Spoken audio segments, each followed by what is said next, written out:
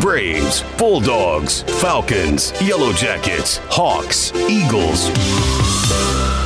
From the heart of Georgia, it's the Bill Shanks Show.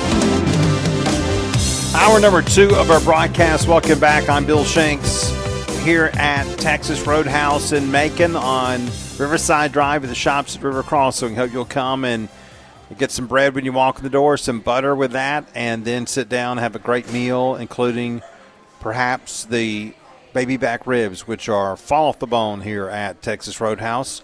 Let's talk sports with Brent Rollins from UGAsports.com, Pro Football Focus. What, Pro Basketball Focus too, since you want to talk about Nate McMillan, right? Oh gosh, I got so many thoughts on that guy, Bill. I mean, we could talk. We could spend a whole segment on that. Like, hey, do your guys play hard for you? Well, because no, they don't. Go ahead. Do you have a development plan? No, you don't. Like, I got some. We won't waste time on that. No, you're right. And it was the biggest secret that everybody knew that he was going to be fired at some point. And I think those games against Charlotte and New York, which were pathetic performances, I mean, you just can't have those kind of performances as a head coach in the NBA and get away with it, can you? No, that team they had totally checked out on him. And that those 2 games were beyond evidence of that, yes. I think you're right. So who do you think they should hire? Now that I have no clue.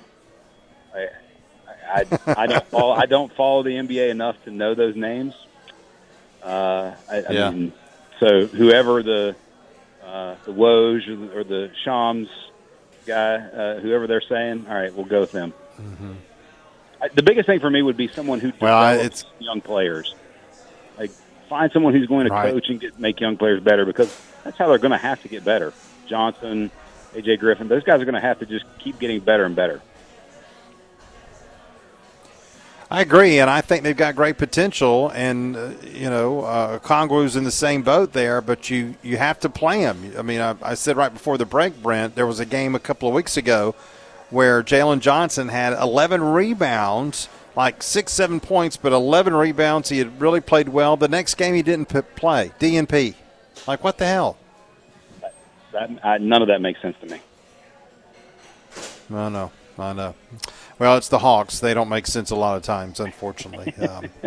Hey, we're seeing more mock drafts here, and I know we're going to go overboard with mock drafts. We'll be sick of them, but the one from CBS Sports today was interesting because they had the Falcons kind of trading down. But I wanted to ask you about Taylor Lewan, the lineman from Tennessee who was released by the Titans, and he had played for Arthur Smith. He's had some ACL issues, but would you bring him in over Caleb McGarry? And, I mean, they're going to have to draft another one probably, but what would you do with that other tackle situation? I wouldn't necessarily say over. Like, if you give me the choice, I'm taking the younger, been healthier player all day, every day. The interesting thing about McGarry, what's going to be fascinating to see what the Falcons do with him, is because technically you have a guy who's graded, like from PFF perspective, graded really well, one of the top tackles in the league, but he's been very inconsistent as a pass blocker. His grade is more run block dependent, and you're talking about a running game that with what Arthur Smith does, that some of that stuff is a little bit unstable from year to year. Pass protection is actually a little more stable grade-wise year to year. And if you're really good at it, you're going to consistently be good at it. So it's how much money does he want? How much money do they want to pay? That one to me is going to be fascinating with him specifically. Now, if you let McGarry walk, then by all means, like, if you want to bring the Lewan in on a prove-it deal, go for it. And maybe now offensive tackle becomes kind of your focus at 8. Highly possible. From what you've seen of the prospects who could be there at 8, is it a good spot to be in for the Falcons, or would you, in that position, and I know it depends on how they fall, of course, but do you think there are going to be some good value players there, or do you think they should look to move down? see, that's what's I think fascinating about this draft, because to me, I would say after you get past the 4 quarterbacks, because to me the 4 quarterback in itself makes it a valuable pick. But the 4 quarterbacks plus Will Anderson and Jalen Carter. After those 6 players, I think anybody who's picked 7th through 50th could be, 49 could be just as good as 11. Pick 36 could be play just as well as 25. There's a line of demarcation to me in this draft where it's just sort of elite blue chip type players, and then a bunch of guys who it's beauty is in the eye of the beholder. What do you want? And I think if tackle is their focus, they can't move back too far, because I think Tennessee would be one, now that Luwan is gone, that would be very much in the tackle marketplace. But to me, I'm very intrigued to see how Broderick Jones looks at the combine, because I think he's a guy who, if he shows high level athleticism, which I think he's going to, he could start getting that top 10 type talk. I'd take him over the kid from Ohio State all day, every day. The Northwestern kid, I like him as a player, but there's also the talk about sort of arm length, and could he end up being a better guard than tackle? So I think Broderick very much could be in play for the Falcons at 8.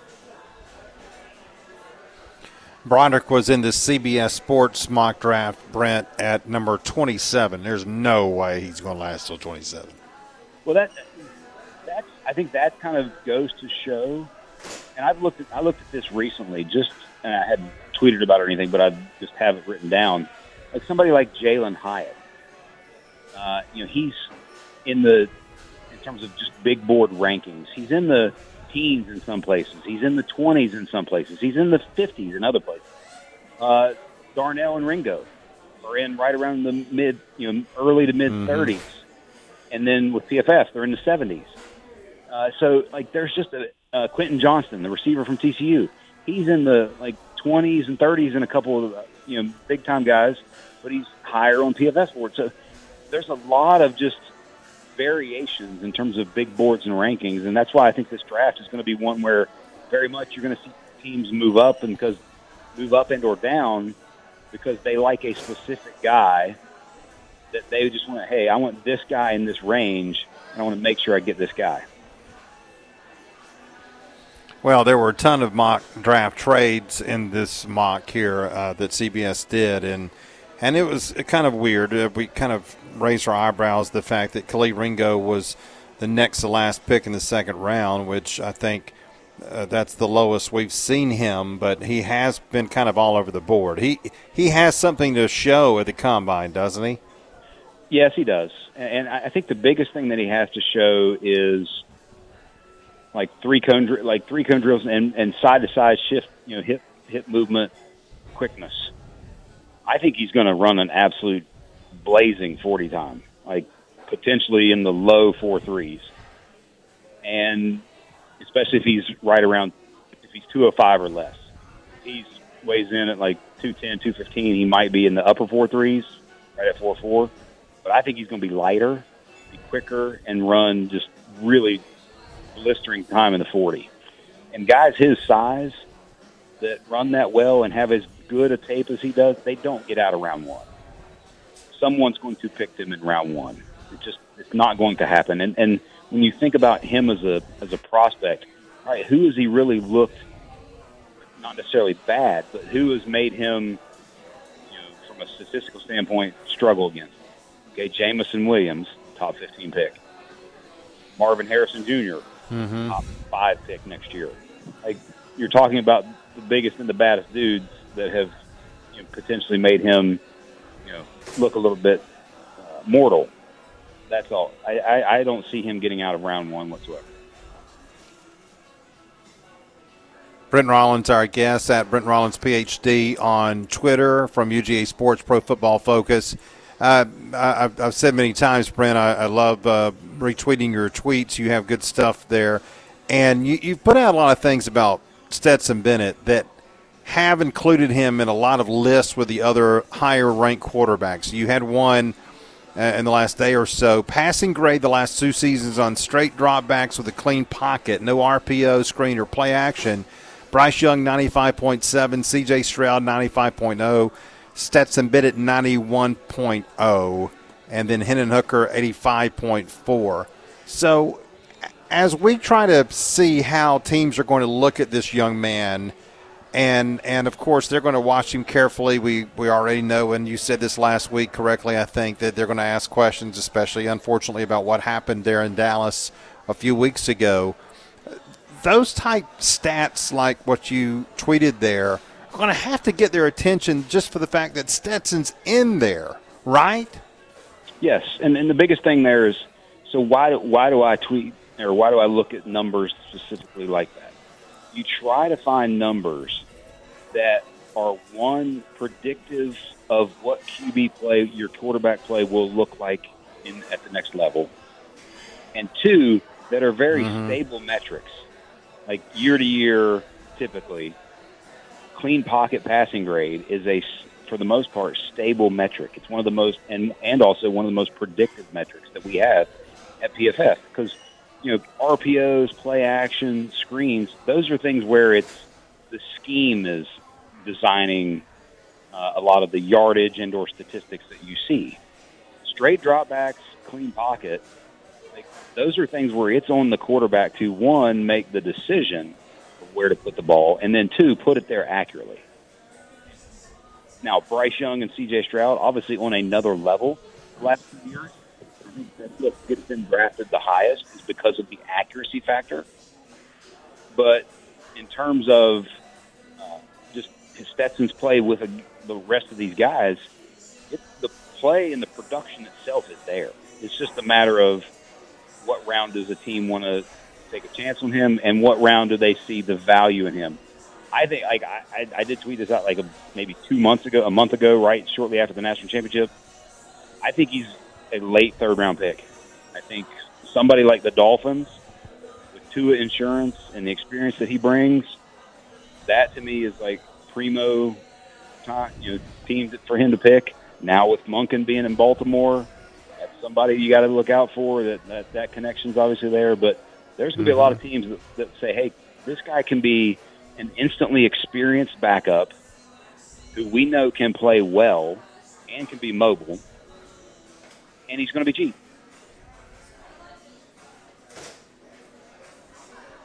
Well, there are so many teams in the NFL that have to use their backup quarterbacks. These quarterbacks are having trouble staying healthy, and, of course, the short leash with which these quarterbacks are on, it just seems like these teams are changing them so quickly. It's just fun to see Stetson in those groups that are also occupied by the ones like Bryce Young and C.J. Stroud, and obviously the ones that are going to projected to go higher than Stetson, because I'm really anxious to see how high he's going to go and what he's going to do. Another team too, by the way. As far as these mock drafts are concerned, go ahead. I'm sorry. Another team, Arizona. Look what the situation that Arizona's sitting in.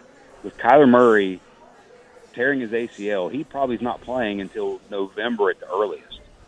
Stetson would be, to me, a perfect pick for them in that third round area, and go be their starter. And guess what? If they're bad, who cares? You're going to be picking high in a great draft next year. So, for them, I think Arizona's another team that just lights up as a possibility for him. Yeah, that makes sense for sure. When you, I'm sure you're like we are, just fans, and look at these mock drafts. Any trends you're seeing? I mean, does it go back to kind of what you were saying about after these quarterbacks, that it's kind of a roll of the dice through the rest of the first round, the second round? But and does that mean we're going to see players like we talked about with Khalil Ringo kind of all over the board? I think you're seeing a lot of that, a lot of all over the board, kids like Miles Murphy and Rasee from Clemson. You see him as high as 8, 9, 10, or as low as 40. I think that's going to be all right. Once you get the testing numbers, once you get the combine numbers, and you get the medicals, specifically for some of those kids, the medicals are going to be very big. Like, hey, is this kid going to be healthy in 5 years? But I think the other big trend is almost every, and a lot of it's clickbait just as much as anything, but almost every mock draft anymore that I see, Anthony Richardson is not getting past 12, 13 maybe at the lowest, and most are with him in the top 10. And I think that's one that you're going to see as folks get into his tape specifically. They're going to see a lot of, I know, like Georgia fans kind of, when I point this out that he could be picked very high, they're like, you're crazy. But there's a lot of things in his tape where it's like, okay, the mental process is there. The physical attributes we know are there. It's just a matter of, hey, let's get more consistent play, and in 3 years, this kid might be the best QB out of all these guys. Yeah, it's interesting because he was 1-1 in this CBS Sports mock draft here, and it's going to be fun. The combine's going to be fun. I can't wait for it. It's going to be a lot of fun to watch. Hey, Brent, great stuff. Thank you. Even included NBA basketball in today's segment. That's pretty cool. I like that. We'll talk to you again next week, okay? Braves talk next week, right?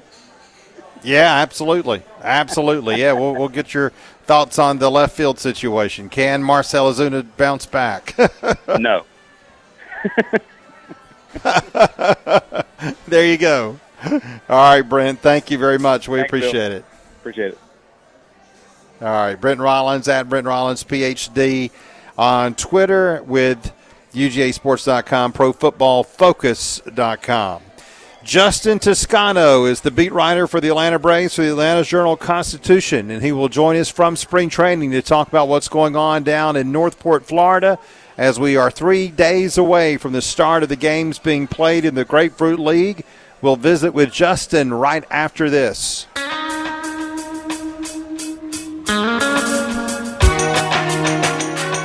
Thanks for being with us here on this Wednesday. We are talking sports. We are live at the Texas Roadhouse here in Macon on Riverside Drive, shops at River Crossing. Let's talk Braves baseball now. Justin Toscano is the Braves beat writer for the Atlanta Journal-Constitution. He does a great job of covering this team, and we also suggest you listen to the podcast that he does. We'll let Justin tell us more about that. He had an interview with Alex Anthopoulos a few days ago with the one and only Jay Black leading the way there. And, Justin, we're thrilled to have our program from spring training. And, yeah, tell everybody more about the podcast so they can make that a regular listening habit.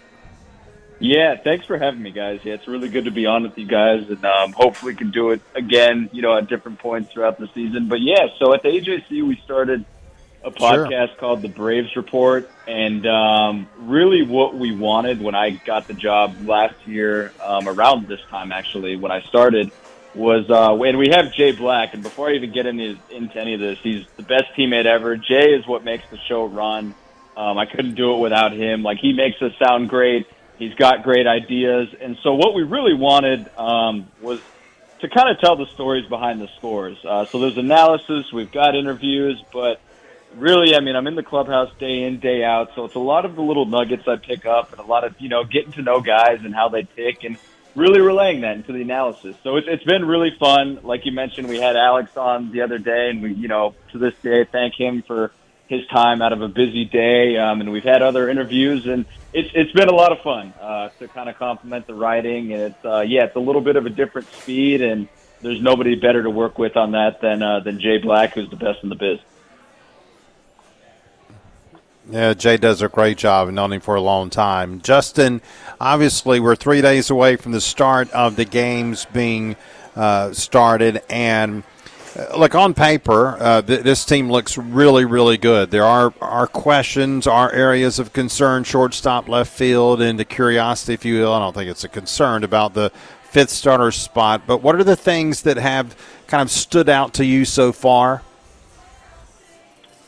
Right. Yeah. So I love the depth on this team. I mean, I think that's what they've done such a good job at, right? Is you have star level players like Ronald Acuna, Max Fried, Michael Harris will get there, Austin Riley, Spencer Strider is another budding star, but you've got depth, and I think that's what you need. You can look at the undecided fifth starter spot, the competition left field as a couple spots that maybe could have been addressed this offseason. But I think they did a really good job regardless. They added Sean Murphy and still have Travis d'Arnaud, so that should be, if all goes well, one of the best catching tandems, if not the best in baseball. And then you look at the bullpen. I think they just have so much depth in terms of guys, 2 or 3 guys who aren't going to make the opening day roster that could make a lot of other bullpens in baseball, and could have made this one. I really think whether it be that or 4 or 5 options in left field, it's not a top-heavy roster, and in this sport, you cannot win with 1, 2, 3, or even 4 players. I mean, you really, really need depth, not even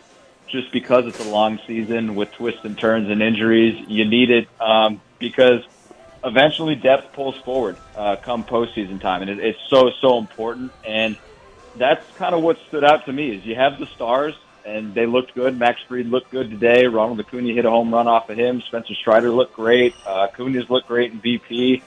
Vaughn Grissom's looked good. Kind of what you would expect so far before the games start. You can't really glean too much, but I really, really love the depth.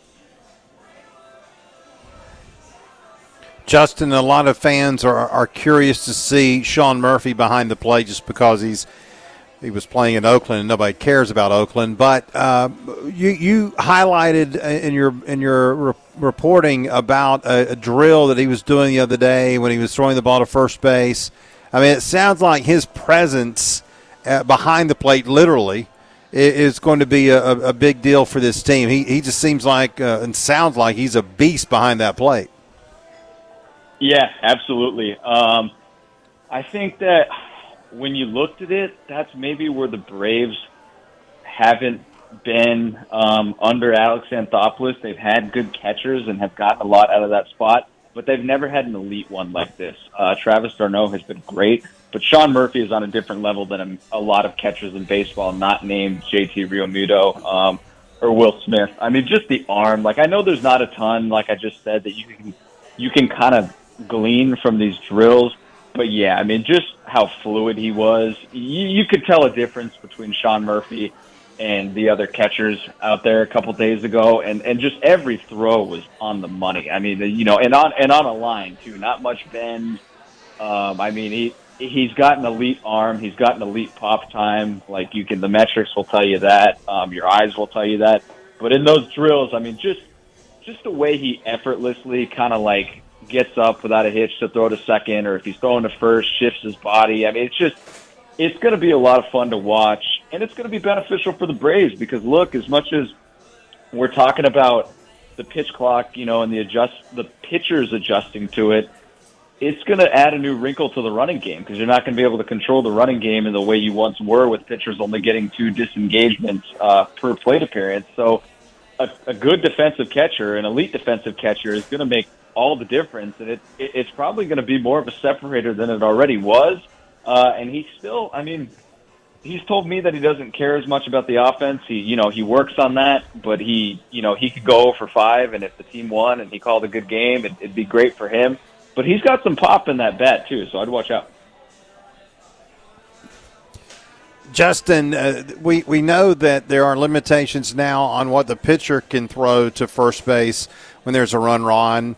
Are there any limitations on the catcher? Is that going to be part of this, that the catcher, like Sean Murphy, can throw behind the runner at first base as much as he wants? Yes, as I understand it, and that's going to be important because it's going to be one of those things where you've got to at least show you can do it, right? And so I think that's going to be really important to have a catcher who can kind of just put it in hitter, even if it's not a threat to get him on the back pick or anything like that. You've got to put it in their heads. I mean, a lot of teams are going to be looking to run, especially against a team like the Braves, because opponents know the Braves can score, 5, 6, 7, 8 runs a game, or 3 or 4 runs in an inning. They can get on you quick.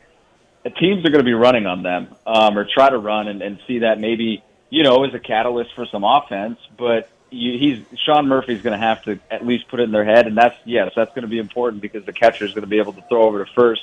And that's the way you're going to be able to kind of try to control the running game. But a lot of it too is, you have to, if the pitcher is, the pitch clock's kind of coming down, you can use a mound visit, and that doesn't count as a disengagement. Or, it's going to have to be times to home for pitchers are going to have to be so important.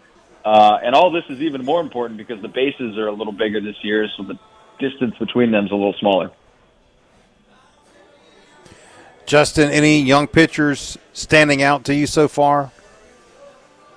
Hard to tell right now, but, Ian Anderson has looked good by all accounts from Brian Snitker so far. We'll see if he can kind of get back. Spencer Strider looked tremendous today. I think it's going to be interesting, especially because I don't think the Braves, have as much room. Jared Schuster is, probably their top prospect, and he's a left-handed pitcher.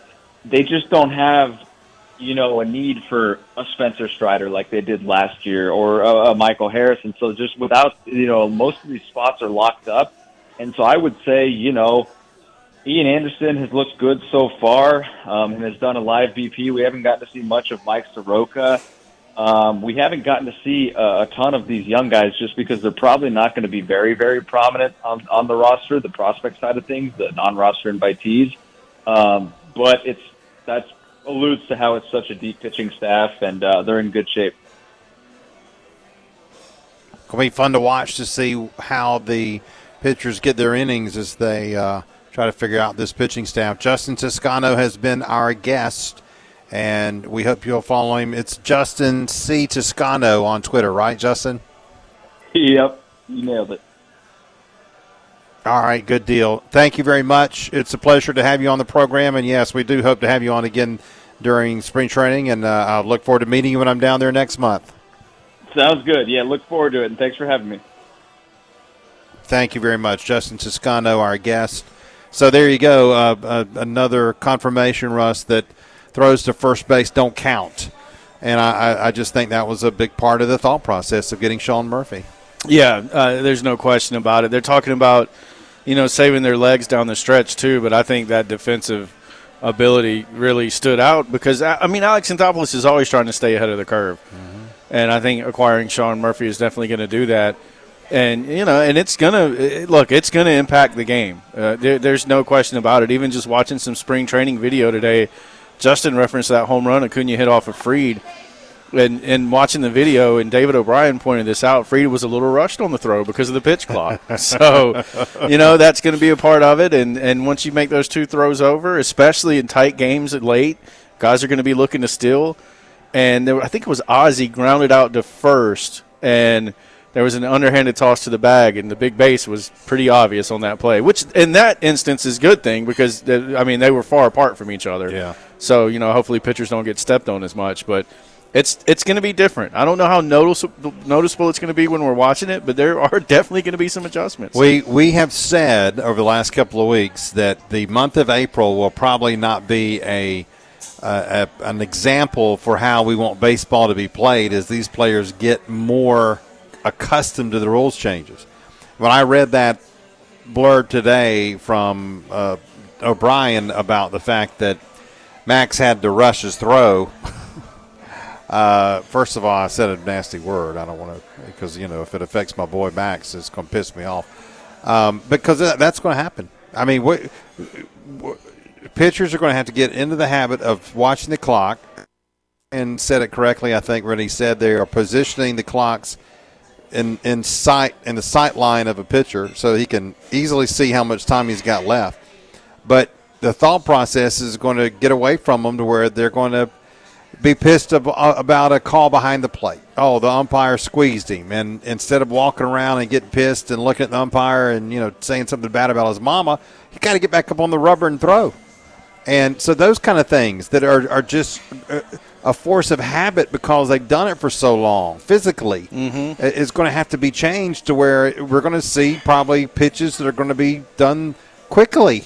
And that is not always going to be a very good outcome, I think. So it is going to be an adjustment. This is a season of adjustment for Major League Baseball. I hope the changes provide a better product. I'm not very optimistic about that because I'm an old school baseball fan and I don't mind a 3-hour baseball game, but I get it because nobody's attention span is better than 15 seconds, much less 15 minutes. So we got to hurry things up a little bit. But I understand. I do. It's just how is it going to negatively impact the game, and is it going to take a while for that curve to make it all smooth out? That's what I don't know, and I kind of fear, and that's why I think April's going to be a crap show, to be honest with you. Well, they've been working with a pitch clock, and they call it something else, but it's a pitch clock in college baseball since the 2020 season. But this year they changed the rule where you can only step off, I think it's 2 times per at-bat to count as a disengagement to restart the clock. And so, but the college pitchers have been using the pitch clock this will be the 4th season now. So what I'm getting to is, you don't even notice it. Like, you're not even aware that's a thing that's happening. So. And I hope it gets to that in Major League Baseball. And they're already using it even in these live BPs to try to get used to it. But I think, like you're saying, in April, there's going to be an instance or instances where it does affect the game. And hopefully by May it's smoothed out and we don't even realize it. I hope not. I hope it doesn't. I tell you, when I hear about Spencer Strider looking amazing – last night, someone, it was the Braves, the Atlanta Braves, on Twitter put a picture of Spencer and Max together, and they were like, caption this photo, and I responded, aces. Because when I look at those two right now, that's what I see. 2 pitchers who could be an ace pitcher for the Atlanta Braves. I can't wait to see what he does. I really to have 30-plus starts, to see the types of numbers he can put up. We were looking at some stuff yesterday because he had that game in August where he struggled against the Mets. And he came back out in his very next start. It was against the Mets, the very same team, and he bounced back immediately. So, he's going to hit rough patches. Every pitcher does, but he's already shown that there's not a fragility about him mentally, that he can bounce back and get back at it. So, you go out there and, start striking out 25 people a week. I can't wait to see what that number is at the end of the year. I know. Can he reach 300 strikeouts? That's what I want to see. That's if he makes 30 starts, that's 10 strikeouts a game. Yeah. I don't think that's out of the question. I don't either. His strikeouts per 9 innings last year was 13.5, I believe, in 20 starts.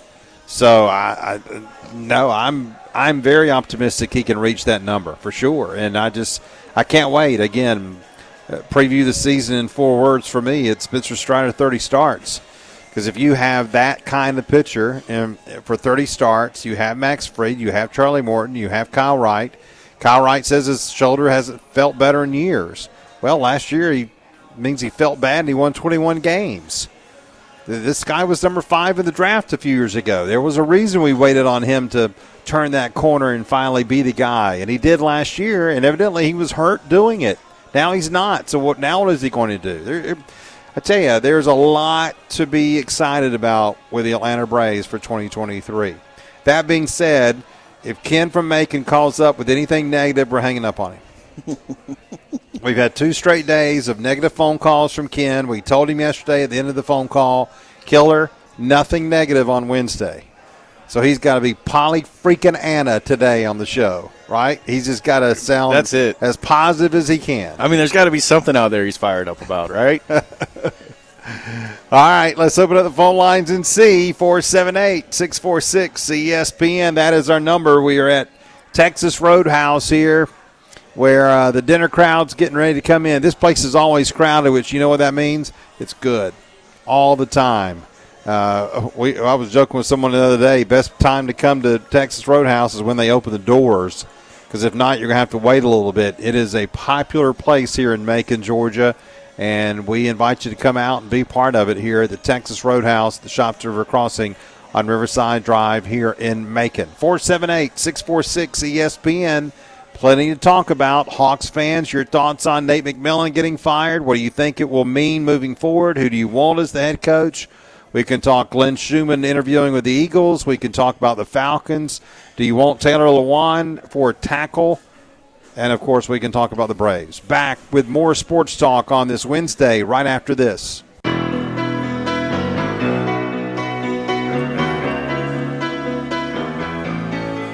4:42 our time. Bill and Russ here on the radio. We're at the Texas Roadhouse here in Macon, where you can come get a cactus blossom.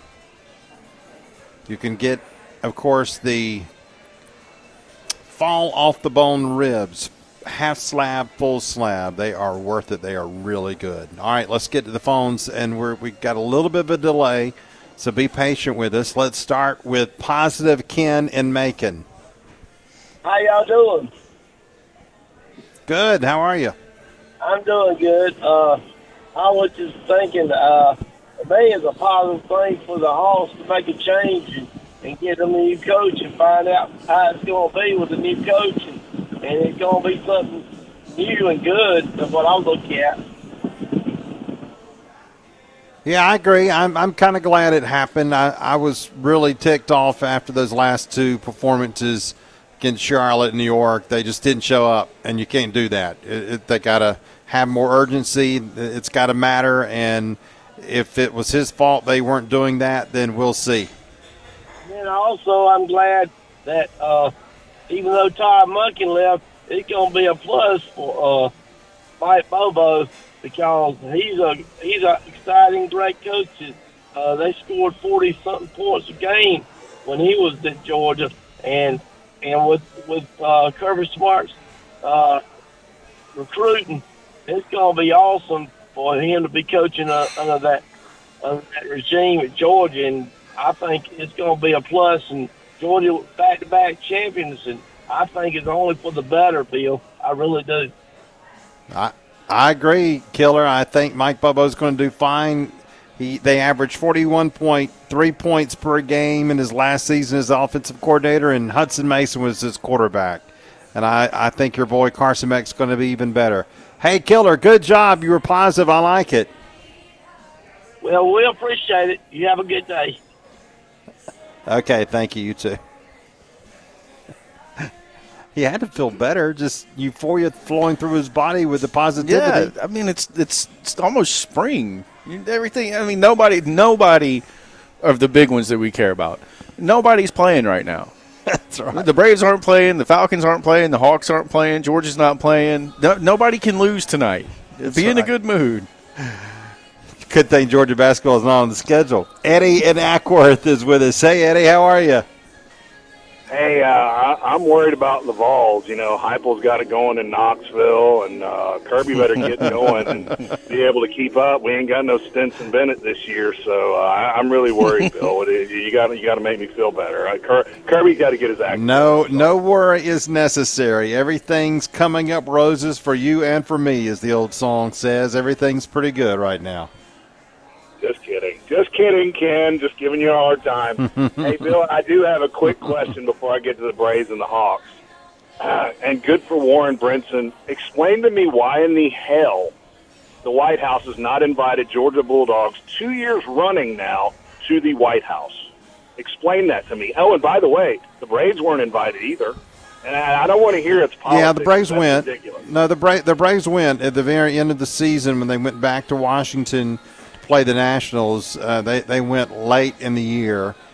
Look, I don't know. It doesn't make any sense to me. Not that much does in that situation, but I don't know. I don't know why they'd want to go, to be honest with you. I mean, they'd have to wake him up from his nap to make him come to the ceremony, or either get him out of Ukraine to get him there. So I wouldn't even want to go if I was them, to be honest with you. I mean, I just don't think it's as big of a deal as it used to be, because you've got so much political unrest, and I just think, why would people want to do that? I mean, you respect the office, not the person necessarily, and I understand that, but I wouldn't want to get caught up in the mess of the politics that goes along with it. So I hope they don't go.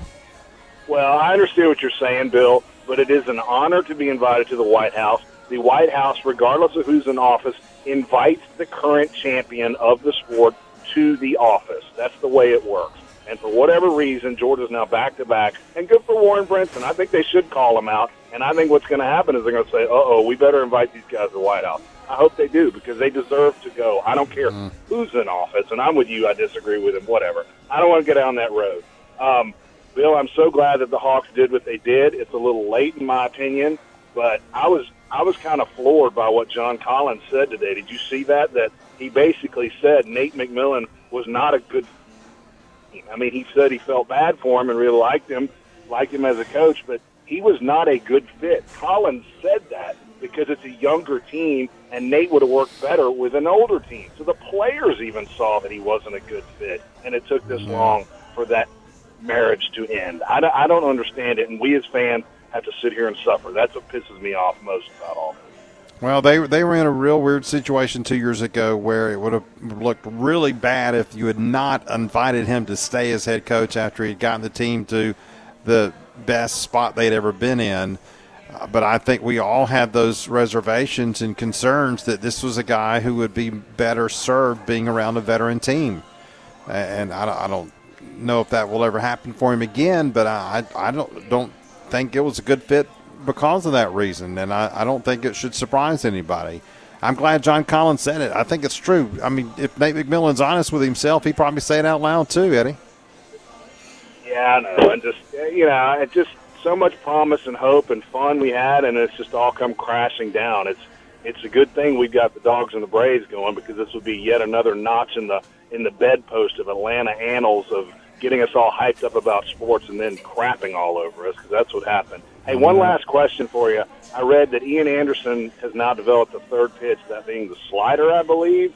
Well, I'm not a baseball guy like you are, Bill. Explain to me now why this far into his career, Anderson is just now developing that pitch, where it could have been developed years ago, and that's been his weakness all along, is that he's only a two-pitch pitcher. Explain that to me. Yeah. Okay, let me answer it after I hang up on you, Eddie. Thank you very much for calling. Just because of the delay, I'm not doing that because I'm upset at what he said or anything. It's a good question. Why has it waited that long? I don't know the answer to that. He obviously has a very good changeup. He has thrown a curveball at times. It's been too loopy. I think he had success, obviously, in the big leagues at the end of 2020 when he came in for Soroka, and then 21, and then into the playoffs and World Series. He kind of got by with it. A lot of people thought because of his arm angle, and it kind of threw people off a little bit. But it caught up with him last year. He had an ERA of over 5. Then he went to AAA. He had an ERA over 5. You got to have a third pitch if you're going to be a starting pitcher in the big leagues. And so we'll see how this slider goes. I like Ian a lot. He's a great kid. He's got good stuff, but you've got to have a third pitch. And it's ridiculous, I think, that he hasn't had one up to this point. And it's a good question of why not. And we'll see how it goes with his slider and whether that helps him or not. It should. And even if it's a get-me-over slider, you got to have something in your arsenal besides a fastball and a changeup. And I love the changeup, but you just got to have something more than two pitches, or you're not going to be able to be successful consistently in the big leagues. Bobby in Macon is with us. Hey, Bobby. Hey, Bill, how's it going? Going great. Good to hear from you. I heard earlier you asked, I think D'Orlando was Trey a coach killer, and he said no, that all the stars have done that. And I think that's the problem now. This is the third coach, and everybody keeps calling Trey Young a star. He's a good NBA player. He's, when Zach Randolph used to average 20 and 10 for the Knicks and nobody won, and they used to call him a empty double-double. Shea Gilgeous-Alexander for OKC. Very good player, putting up impressive numbers, but they're not winning, and he's not making anybody better. Trey doesn't make anybody better. There's three levers in the NBA. You got superstars, stars, and very good players. Giannis and those guys and Steph are superstars. Spider Mitchell and Jimmy Butler and Klay Thompson, those guys are stars. And then you got very good players. I think Trey is a very good player. I think DeJounte Murray is a very good player. But any coach that comes in and the fans and the front office think that because they got Trey Young, they're going to win because he's a star, it's going to be another coach that's going to last 2 years, and we're going to say he doesn't relate to the players. So, Bobby, would you trade him? Would you trade Trey Young because of that? Depends. If I was trying to get another very good player, but if I was trying to, if I knew I needed something else and Trey Young was a good player, I would keep him. But to label him a star and expect to win with Trey Young, you're setting anybody up that comes in. Tell me who Trey Young has made better. And I'll ask you, Bill, if, say, last year Golden State won the championship, if Klay Thompson had been healthy and Steph Curry had been the one hurt, do you think they would have won the championship? And I'll answer and say no, because I think Klay Thompson is a very good player and Steph is a superstar. So, Trey, 2 So years is there ago, anyone, Bobby, though, that can help him elevate his game to that next level? it would have to take, I think, one of those next level players for him to respect them to that level. Because I think what Trey has gotten into the trouble of what Donovan Mitchell got into early on in his career. They labeled him a star, and he got the big head, and he got to be hard-headed, until they got him out. So I think unless he can, get a little humility and stop being Ice Trey and start back just playing complementary basketball where everybody works as a team, it's going to be hard. As long as they keep labeling him a superstar and expect the team to win with him as the centerpiece superstar player, the Hawks are going to have a problem. We keep saying they made it to the final a couple years ago. I call that the Jeremy Lin syndrome. It's a flashing star and it's gone. That's over with. Well, real quick before we got to let you go, we got about 20 seconds, 10 seconds really. Who would you hire as head coach? I would like to see Snyder or the guy that used to coach Boston, past considered, but I just don't think anybody should come in thinking Trae Young's a star and he's going to lead them there. That's good points, no doubt. Bobby, thank you very much. Always great to hear from you. We appreciate it. We'd love to hear your thoughts as well. 478-646-3776. More phone calls, more sports talk as we continue here on The Bill Shanks Show.